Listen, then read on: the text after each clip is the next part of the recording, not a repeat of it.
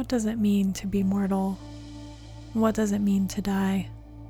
I'm Brandy Stossel-Ralph, and this is the Dark Society podcast, curated with themes of death, the afterlife, religion, the occult, science, pop culture, haunting stories, and beautifully tragic realities. Welcome, Dark Dreamer. Enter this labyrinth of dark and peculiar stories that pose questions concerning death and our imminent mortality. Let us explore the crossroads of death and the spiritual.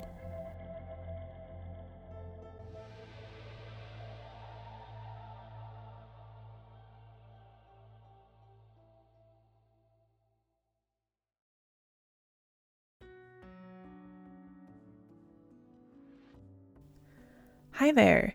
This is the first episode of the Dark Society podcast, and I have so much that I want to share with you as we progress. I want to give you a little primer in this first episode so you know what you're getting into. You are probably here because you have a dark curiosity, or perhaps you are interested in conversations about death, religion, and that which the collective considers occult. So either way, welcome. There will be no shortage of dark topics in the realms of death, the spiritual, the supernatural, and the spooky or downright creepy. There are no limits on the hidden topics we can explore throughout time, past, present, and future. Let what is secret be revealed to us. I'll share my research on topics such as cemeteries, crypts, the process of embalming, near-death experiences, cremation, spiritualism and seances, deities of death, and much more. It's going to be steeped in ritual and myth, and I'm going to dive deep, finding interesting pop culture connections, and I'll pose deeper questions about our relationship to myth and ritual and our relationship to death. So why death and religion of all things? They always say, do what you love, right?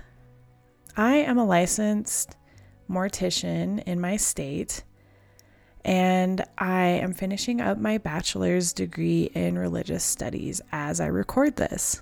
I'm interested in the intersection of death and religion, which to me includes the study of atheism, secularism, paganism, or other spiritual practices. I'm a naturally inquisitive and reflective person, and I fancy myself a bit of a storyteller. Perhaps my own complex story has provided a unique lens through which I can process the world around me and be a positive example for others. We all have a unique perspective, and there are as many ways of processing reality as there are human beings on the planet. I am particularly interested in seeking these distinctive viewpoints. This podcast is meant to be an unbiased examination of perspectives, but I can only separate myself so far before I'm giving a book report style presentation. I prefer to speak candidly, with intention, yet leave room for speculation and inspiration on all of these themes. I want these beautifully tragic subjects to resonate on a deeper level for you as they do for me. So I will weave in my own stories to make each topic relatable and more palatable. What does it mean to be mortal? What does it mean to die? I pose these questions at the beginning of each episode because they are uncomfortable inquiries that bring forth polarized responses. We are in an age that is uncomfortable with death, and we only truly think about it when we are forced to deal with it.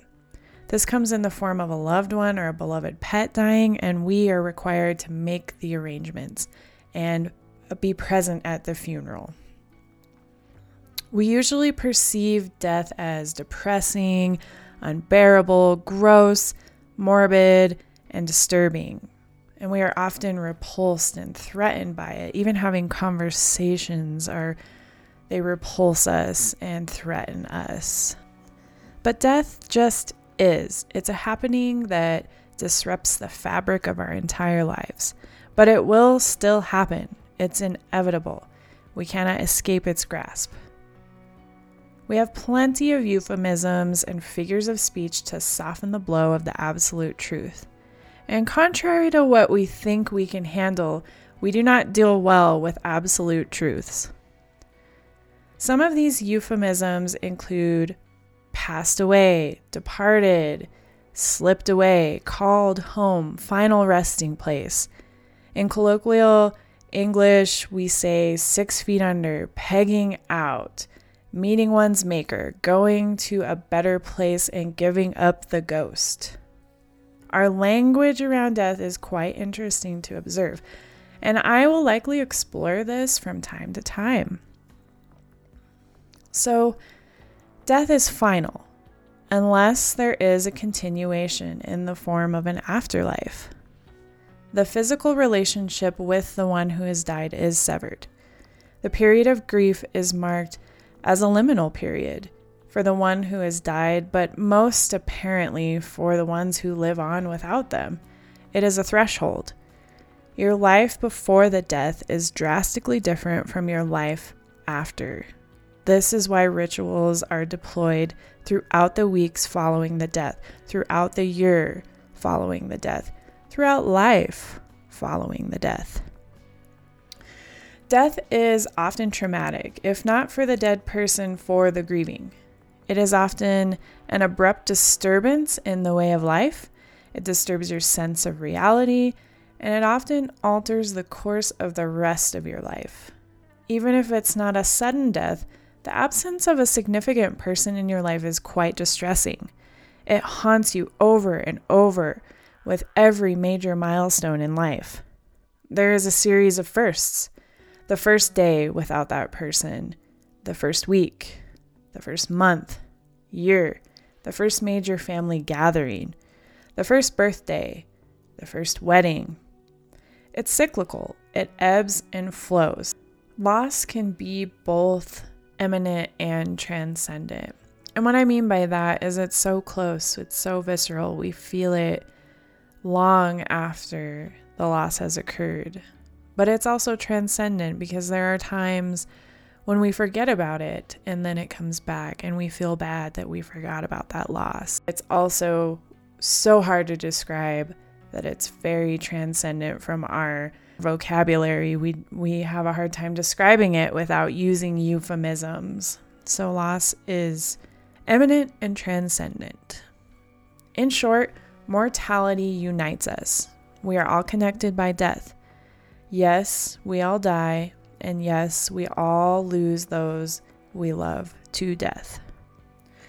Whatever your reaction to this podcast is perfectly normal. The emotional element of death is significant.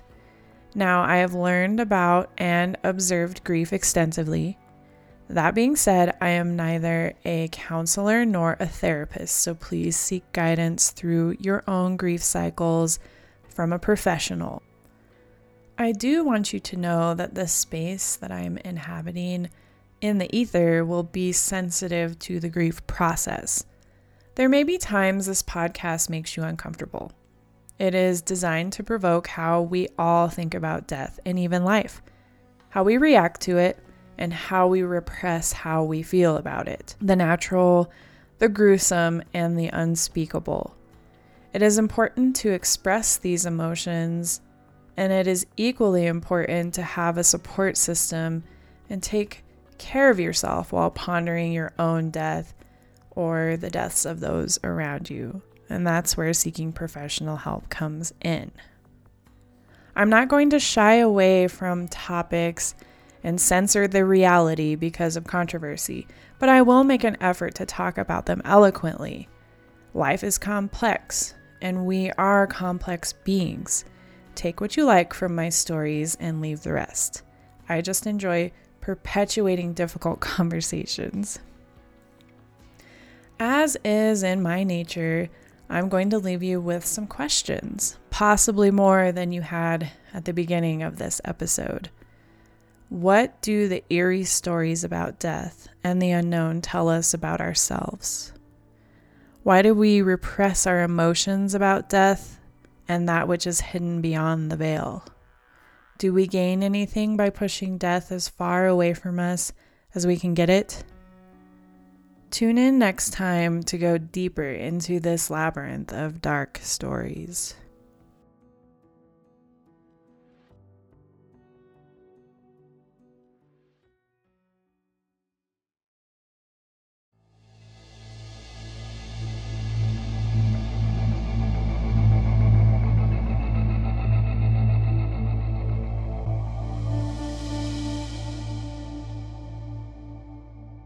Thank you so much for tuning in to this episode of the Dark Society podcast. I hope I have ignited your own morbid curiosity and that you wish to explore the darker topics of life and death on your own. If you enjoyed what you heard today, please consider taking the time to submit a review. I appreciate you and your support. For more macabre content, follow the podcast on Instagram and Twitter at DRK Society. For questions and comments, you can email me at darksocietypodcast@gmail.com. Until next time, Dark Dreamer,